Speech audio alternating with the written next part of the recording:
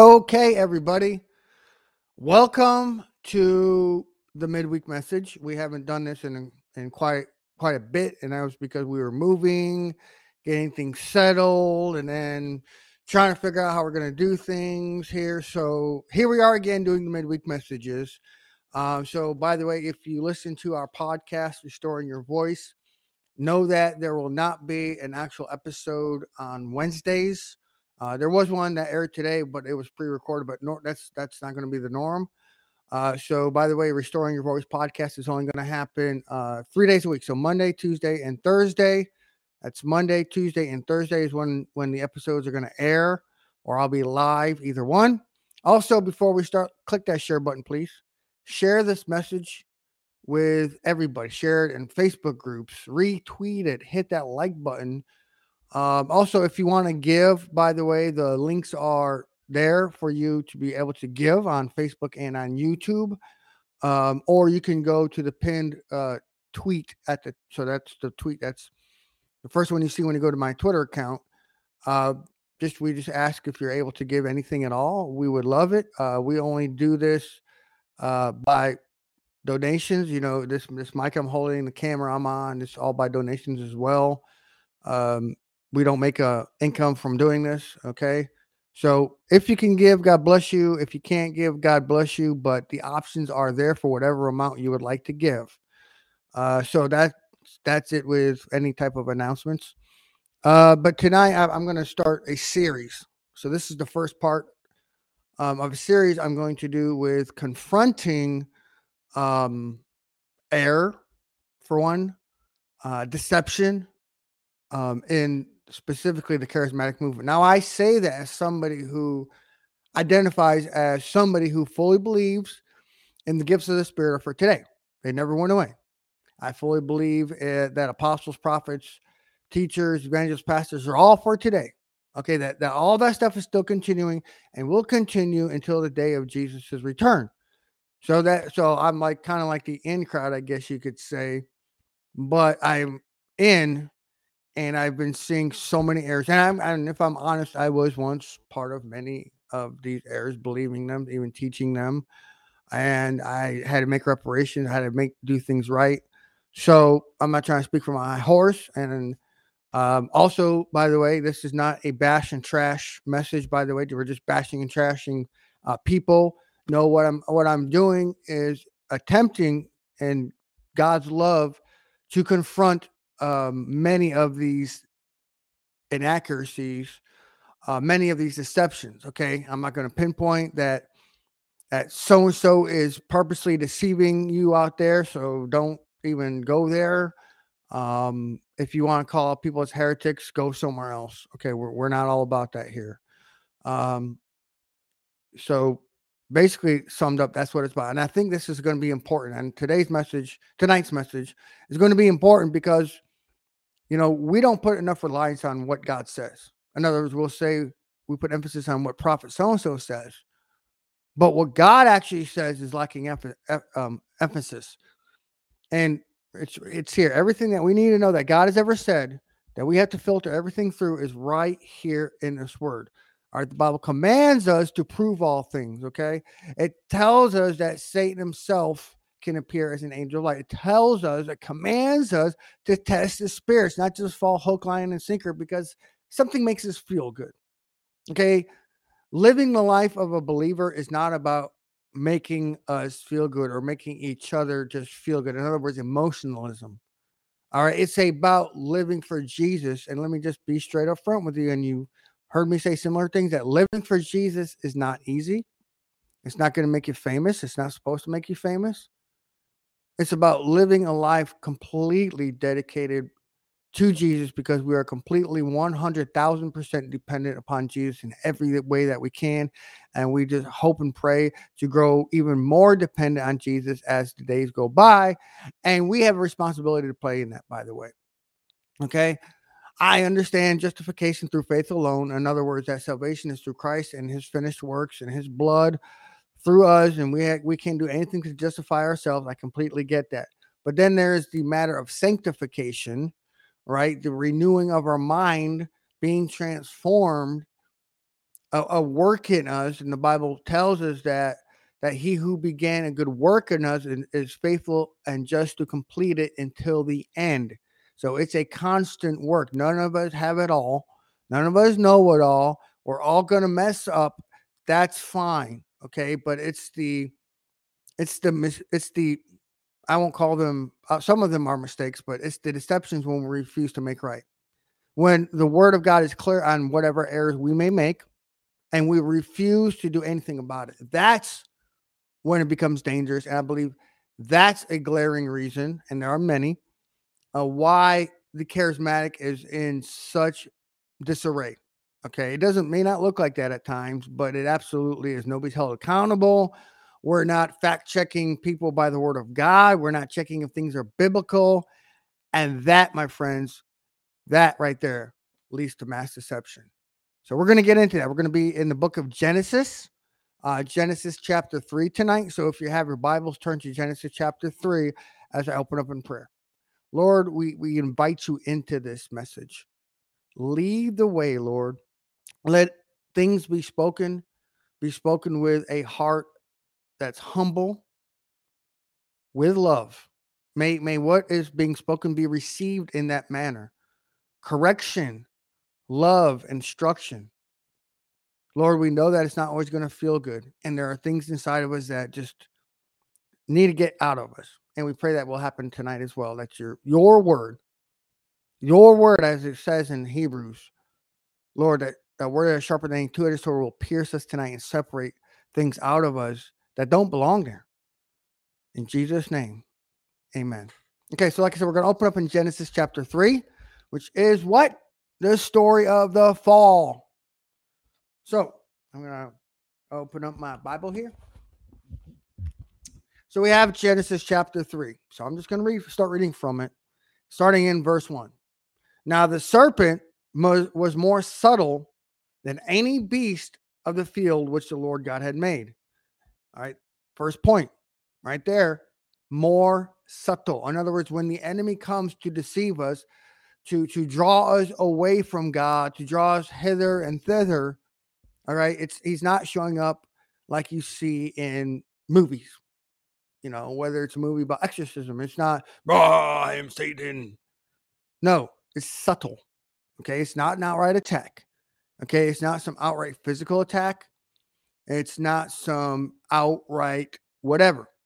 Okay, it is subtle. That's why it's called deception, because it deceives us and we won't always see it coming. And we won't know what it's going to look like unless we get ready and ground ourselves in the infallible, inerrant word of God. And we'll see it. And he said to the woman, has God said, you shall not eat of any tree of the garden? Now, we have to just read in the previous chapter where God never actually said that. God actually never said, you shall not eat of any tree of the garden. What did he actually say? See, that plays an important role. We have to know what the word of God says. There's a lot of error out there. There are people preaching numbers and this number equals that number, or this thing is in the Bible that many number of times. And then you read and you actually bother to look in the Bible, by the way. And you can look up in numerous translations, you know, it's completely free to do. It's not there. Or people talk about, you know, angels. The emphasis is heavy on angels. And that we can read in this book that actually the people meeting and seeing any type of angels or angelic activity, if you will, is few and far between in the Bible, by the way. Things like that. So let's continue on. And the woman said to the serpent, we may eat of the fruit from the trees of the garden, but from the fruit of the tree which is in the midst of the garden, God has said, you will not eat of it, nor will you touch it, or else you will die. Okay, that is partially true, but you know, if something is partially true, it makes it false. God didn't actually say that. God gave Adam specific instructions, right? He didn't say that, though, by the way, that tree in the center, because there were two trees in the center. There was a tree of life, and then there was a tree of knowledge of good and evil. So God gave very, very specific instructions, right? And mind you, this is before sin entered in, by the way. This is when, understanding couldn't have been more perfect between human and God. God walked with them in the cool of the day. God personally had a conversation with Adam about this type of stuff. Then the serpent said to the woman, "You surely will not die, for God knows that on that day you eat of it, your eyes will be opened." How often do we hear that? Revelation, right? We get the revelation word thrown around, about getting our eyes opened, our spiritual eyes open, right? How often do we hear that thrown around in the charismatic? Will be open, and you will be like God, knowing good and evil. When the woman saw that the tree was good for food, that it was pleasing to the eyes, say pleasing to the eyes, because just because something is pleasing to the eyes doesn't make it good and of God. She took of its fruit and ate, and she gave to her husband with her, and he ate. Then the eyes of both were opened, and they knew that they were naked. So they sewed fig leaves together and made coverings for themselves. Then they heard the sound of the Lord God walking in the garden in the cool of the day. And the man and his wife hid themselves from the presence of the Lord God among the trees of the garden. The Lord God called to the man and said to him, "Where are you?" Clearly, God knew where he was. But I believe that God was giving a chance for Adam to come to him and confess. It doesn't say it explicitly, but I believe we can make that logical assumption. And he said, "I heard your voice in the garden and was afraid because I was naked, and so I hid myself." And he said, "Who told you that you were naked? Have you eaten from the tree of which I commanded you not to eat?" The man said, "The woman whom you gave to be with me, she gave me fruit of the tree, and I ate." Then the Lord God said to the woman, "What have you done?" And the woman said, "The serpent deceived me, and I ate." The Lord God said to the serpent, "Because you have done this," and he goes on. Now I'm going to pause right here. We'll see if we get further in the text tonight. But the thing is the importance of knowing what God says. Okay. Today, more than ever before, we have at our disposal many different resources to know what God actually says. And I'm not talking about the Elijah list.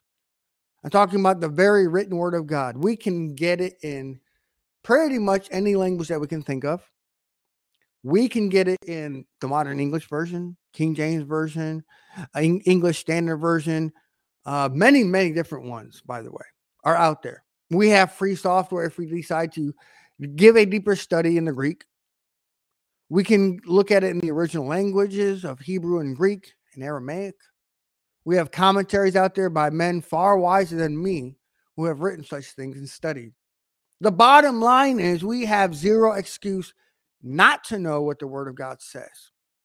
Yet, in especially the American culture, specifically the American church culture, we fail miserably at putting emphasis on the Word of God, specifically to our crowd, if you will, the charismatic, Pentecostal, right? We put emphasis on operating in the gifts of the Spirit. Oftentimes, we don't even know what those gifts of the Spirit actually are. And I've seen it myself, read it myself, heard it taught on myself about the gifts of the Spirit are here, there. The gifts of the Spirit are mentioned, by the way, in one place only, 1 Corinthians chapter 12. But the thing is that you see how easily we can be deceived. This is a spiritual gift. That is a spiritual gift all of a sudden.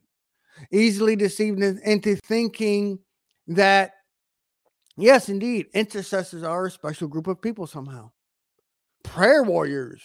How often do we hear those buzzwords thrown around? And yet, you know what that type of stuff actually does? It creates an elitist mentality in the church body. And we can see that, by the way, how Eve was drawn away by Satan. Okay, she was easily swayed by Satan, being filled with pride. Satan deceived her that way. What?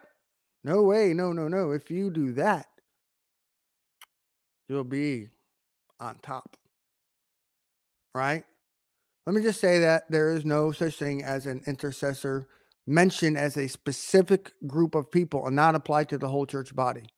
No, Paul even writes in the book of Ephesians, right? It talks about, um, putting on a full armor of God.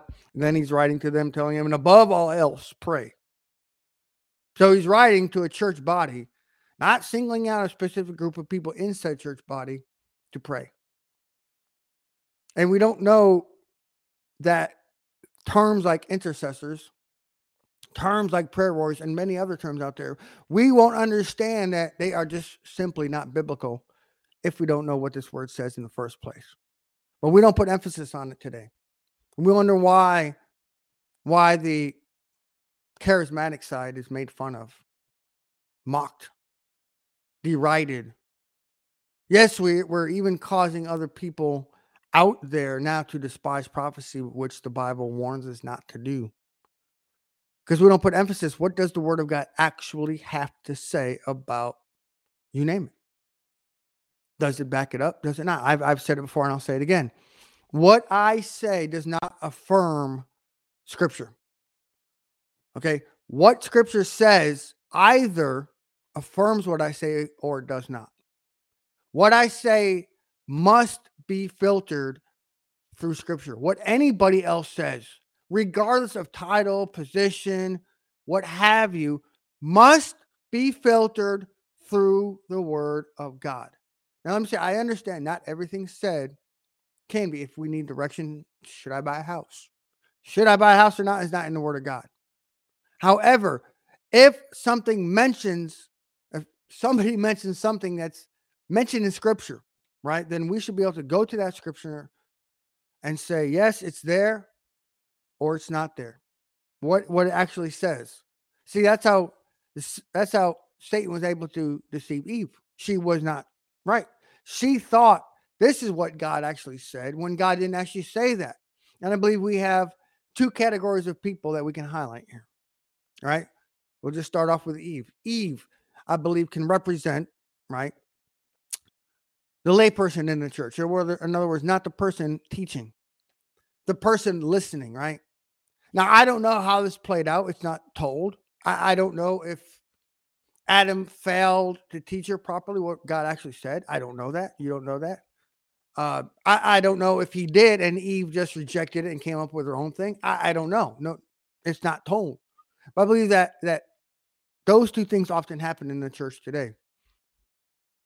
So I say we have Adam and Eve. I think Adam represents, right, the shepherds, for instance. Eve represents, the congregants in this context. Now, I'm not over spiritualizing. I'm just giving you an idea. All right. Now, we have congregants out there who fall in two categories as well. They fall into the category of people who are not getting correct teaching. Or they're not receiving the correct teaching they need to. Could be different reasons. But once again, it's ignorance of what the Word of God tells us. What is a teacher supposed to look like? A leader, an overseer supposed to look like? How are they supposed to conduct themselves? What is their life supposed to look like? And we don't know that because we don't put emphasis on, say, 1 Timothy chapter 3. So we see somebody out there, they hold a position of overseer, like senior pastor or something. But are they actually operating in that? Are they actually teaching? Is their lifestyle speaking of good conduct? A lifestyle of conduct, a lifestyle of having a good marriage, solid, raising your children in a solid way or not. So then we have that without belaboring that point. But then we also have the believers who don't want sound teaching and reject it when they hear it. They want their ears tickled, right? We know that Paul warns Timothy what is going to happen and what is already indeed here. People who heap false teachers to themselves because they want their ears pleased. They don't like rebuke. They don't want correction. In fact, they don't want something that makes them uncomfortable, by the way. Why? Because we've gotten into the trap of emotionalism in the church today. In other words, if it makes me feel good, it's true. Okay. But if it confronts sin and talks about repentance, it's not true because God said don't judge. See, that's another thing. Oh my gosh, we could go down a rabbit hole with the whole God says don't judge thing, which is absolutely not true. However, people basically want to be affirmed. People are looking for affirmation. The problem is that they're not looking for affirmation of who God says that they are when they are in Christ Jesus. They're looking for affirmation outside of that. Now, they may think that they are, in other words, deception, right? That's what this is about. They go forth and think to themselves, man, wow, I'm affirmed as a prophet. I don't know. I'm affirmed in the gift of prophecy. And they look for affirmation outside of God.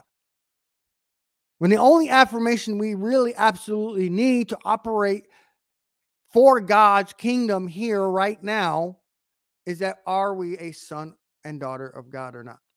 Are we sons and daughters of God or not? That's the only affirmation. We don't need affirmations of tongues, of prophecies, of whatever else. We just need the affirmation of who God says we are. And we can look back in Genesis chapter 1, where God creates mankind and calls it very good. That was before, I don't know, they did anything. Same thing with Jesus. When Jesus comes out publicly finally, the Father calls Jesus his dearly beloved Son. And Jesus had yet to that point heal anybody, spoken a word of prophecy, anything publicly where what he was known for. But yet we in the charismatic often look for that as the litmus test. Man, if I go out and do, then God's going to be pleased with me. I'm telling you, God is already pleased with you.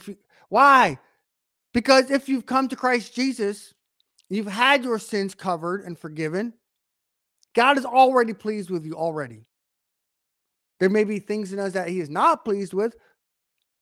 Well, welcome to the human race. But overall, as a person, we have a new identity in Christ Jesus called saints, holy ones.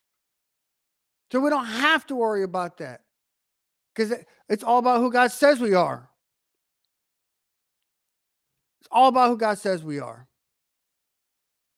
So we have that. And we could go on giving examples, but then we have the pastors, the Adams. Now, like I said, I don't know exactly what happened there in the garden, but somewhere along the way, we can infer that somehow Adam failed. He didn't emphasize what God said. And how do I know that? Because it talks about here, going back up to, let's see, verse 6, the last part of it, it says that she took of its fruit and ate. And she gave to her husband with her, and he ate. So Adam was right there. It says, with her. And he ate it. And had he himself put emphasis on what God said, he would have never ate. He would have been like, no, you want to go down that road? You do it by yourself. But as for me, I'm living for God. I'm going to obey God. But he didn't, because I don't believe that he put emphasis on the word of God. Just like in many churches today, in the charismatic circles, not all, by the way, so please hear my heart on this, but many doesn't mean all, do not emphasize what the word of God actually says, right? We see, it's got to be for activation, impartation. That's what it's about. Maybe healing people. Let me tell you what, we cannot heal people if we don't know the great healer himself, Jesus. Because we can claim to know Jesus, but let me tell you what, knowing Jesus and knowing about Jesus are two completely different things. Okay? I know about the sun. I know that it's very hot. I know that it's up there in the daytime. Right? But intimately details about the sun, I don't know anything about that, for instance. Okay, I know about people out there, for instance. I don't know many of them, for instance. I don't know. I don't have enough time in my day or inclination, to be quite frank, to pay attention to every single person out there speaking. So in other words, I know about them maybe, but knowing them in person, I don't know that. And there's a big difference because they could be in error, by the way. However, they could be a wonderful brother and sister in Christ as well. So let me just pause and say, be very, very, very, very, very careful. I give you a strong word of caution. Do not be quick to label somebody a heretic, by the way. Just want to throw that out there real quick. But going back to the point of Adam, is I believe that Adam represents what pastors are today in many places. No emphasis on the word of God, or very little emphasis, or the wrong emphasis on the word of God, right? In other words, I'm going to take this scripture and I'm going to make it mean what I want it to mean. I'm going to talk about something, but then I'm going to take a piece of scripture. I'm going to put it on there because it'll make it seem legitimate. When the thing that we should do first, pastors, is read this word, study this word, and instead of taking the scriptures and applying it to whatever we have said, we take what we have meditated on, thought on, before we even speak it, we should run it through scripture. Did God really say that? Oh my. Wait. Huh? Angels of finance? Angels of surgery? I don't see that in here at all, but I thought I got a revelation of it. Huh. Wow, that revelation must have been wrong, man.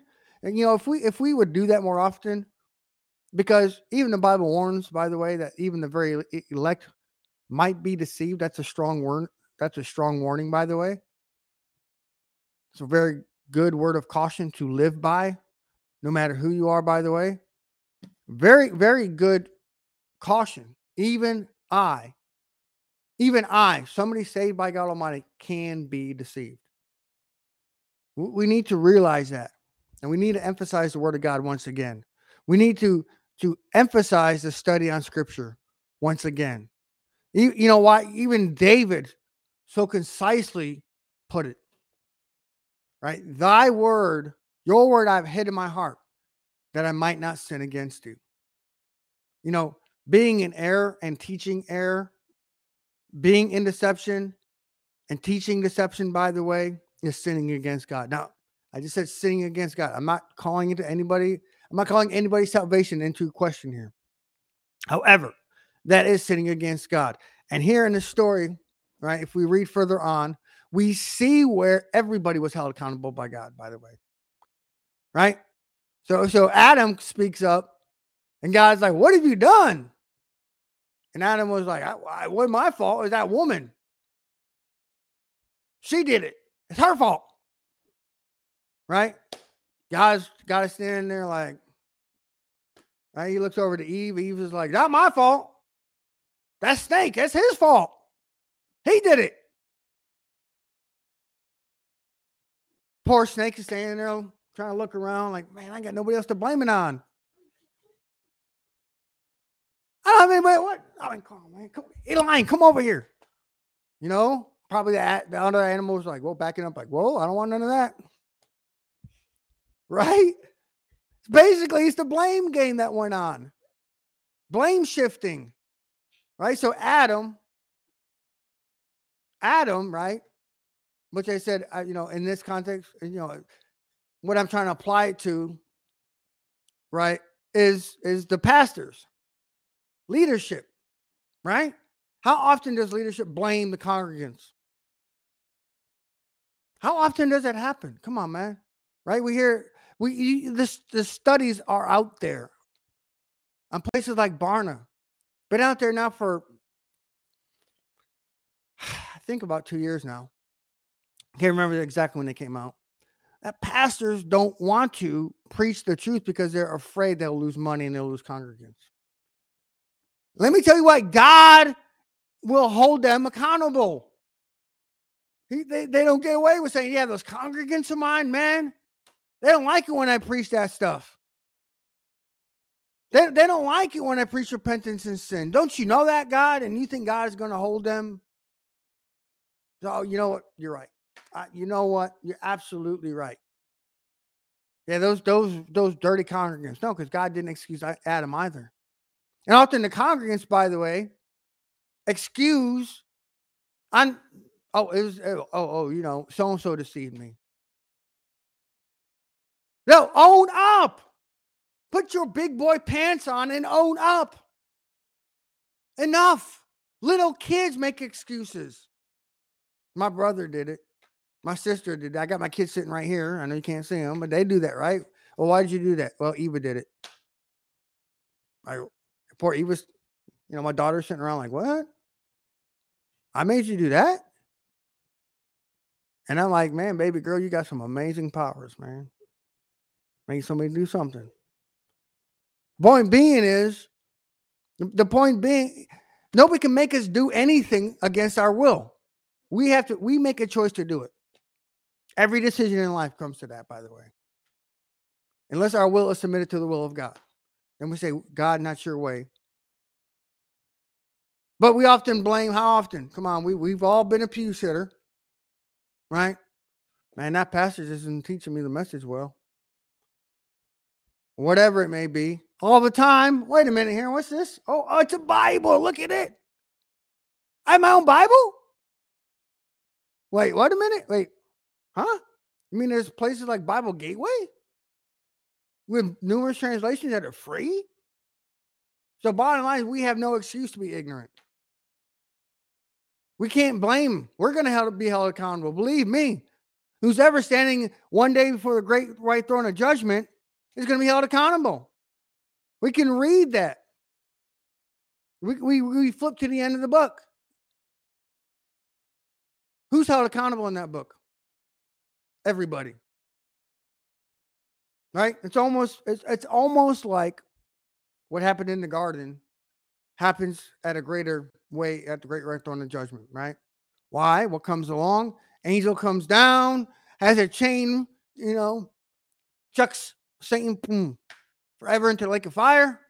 Okay, I know I may have gotten that a little bit mixed up, but basically he gets chucked into the lake of fire forevermore.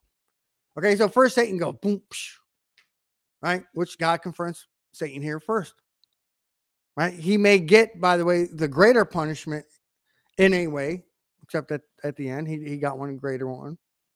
But what about, say, for instance, the shepherds, the leaders? Oh, I believe that Jesus has something to say about that. Lord, didn't we do all this in your name? I don't know you. Get out of here.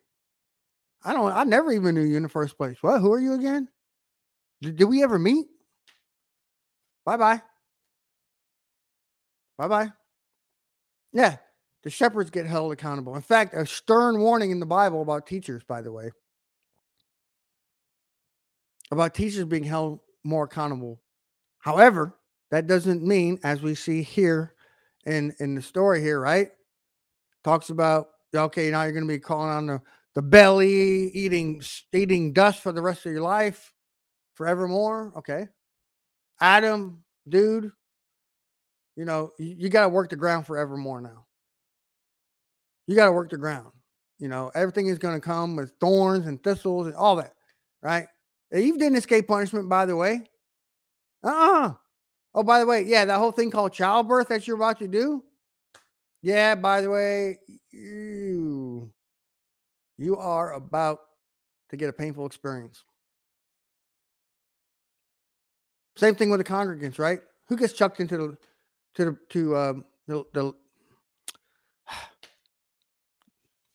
lake of fire? Everybody whose name was not written in the Lamb's Book of Life. We don't get an out. We don't get to stand before Jesus and start playing the blame shift game. That's not going to fly. Why? Because we have a responsibility on our part today.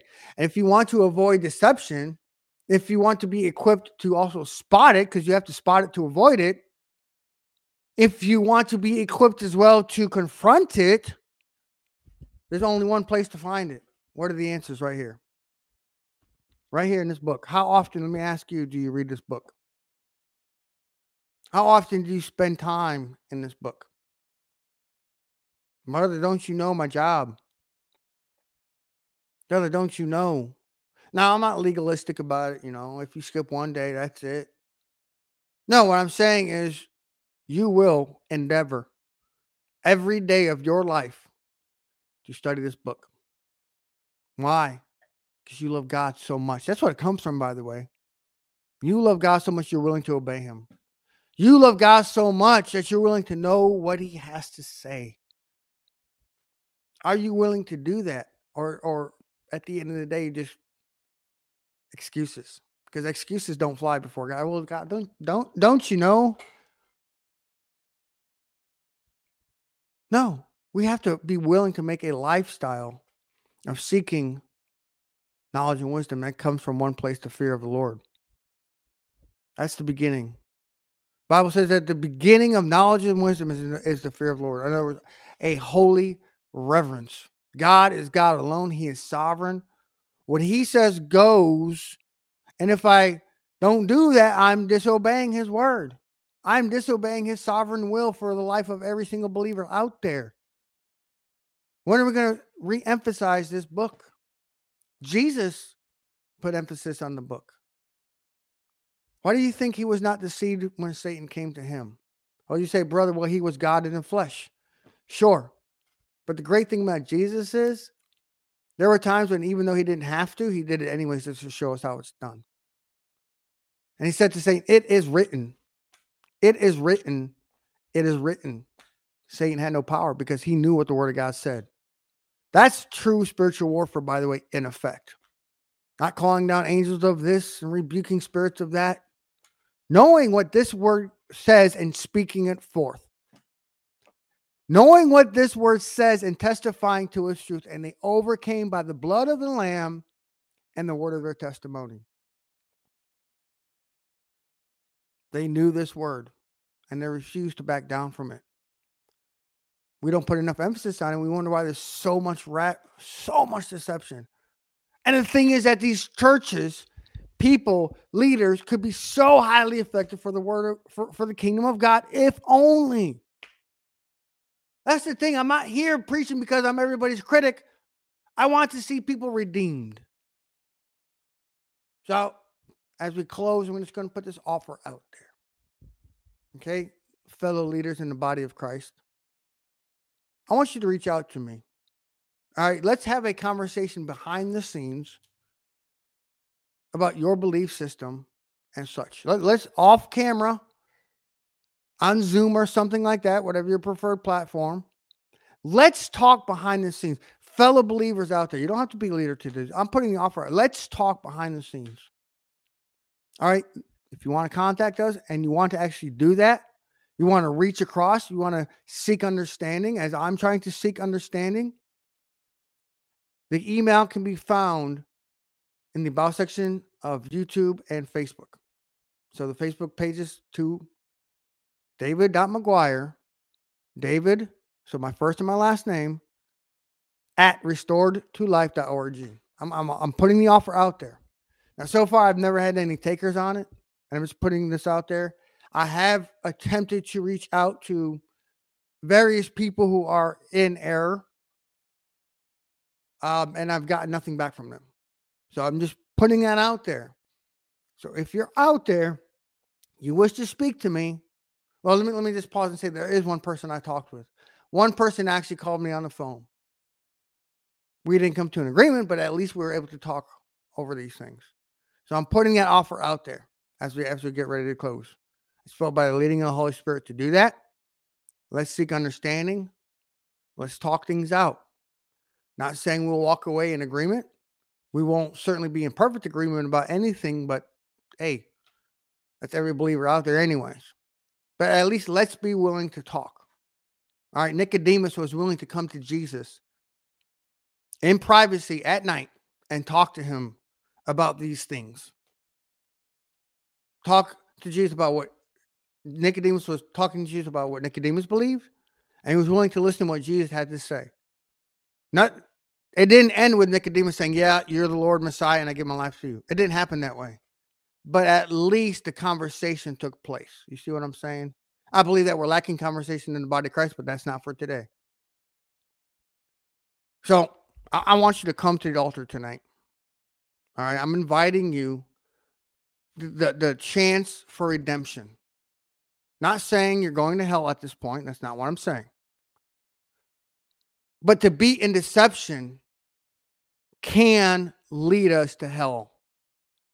Not saying it will. It could lead us. And I know what I've said may be very, very uncomfortable to many out there. But I'm just trying to offer this as a chance to redemption. Even correction and rebuke must be attached to redemption. So if that's you, if whatever you realize tonight, I've fallen for some deception myself. God is calling you. God is not rejecting you. God is willing to accept you as you are, and he's willing to excise out of you what needs to be. It's not going to be always feel nice, but I'm telling you, afterwards, I'm telling you, you're not looking back. Will you do that tonight?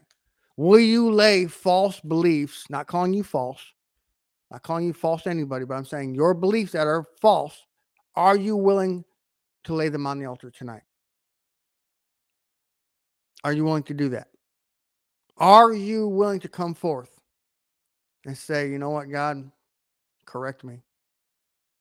Are you willing to lay down whatever idols have replaced the love of God in your life tonight? Something that has taken the place in your life over the word of God. It could be maybe you need to rethink things, too much Netflix.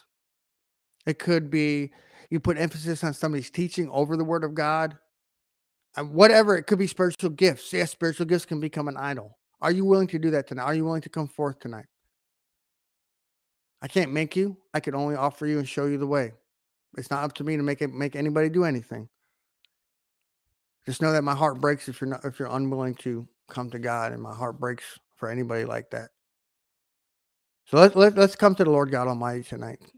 Lord, we come to you tonight, and we just lay it all at the altar. False beliefs, idols of self, idols of entertainment, where we put entertainment above studying your word, Lord.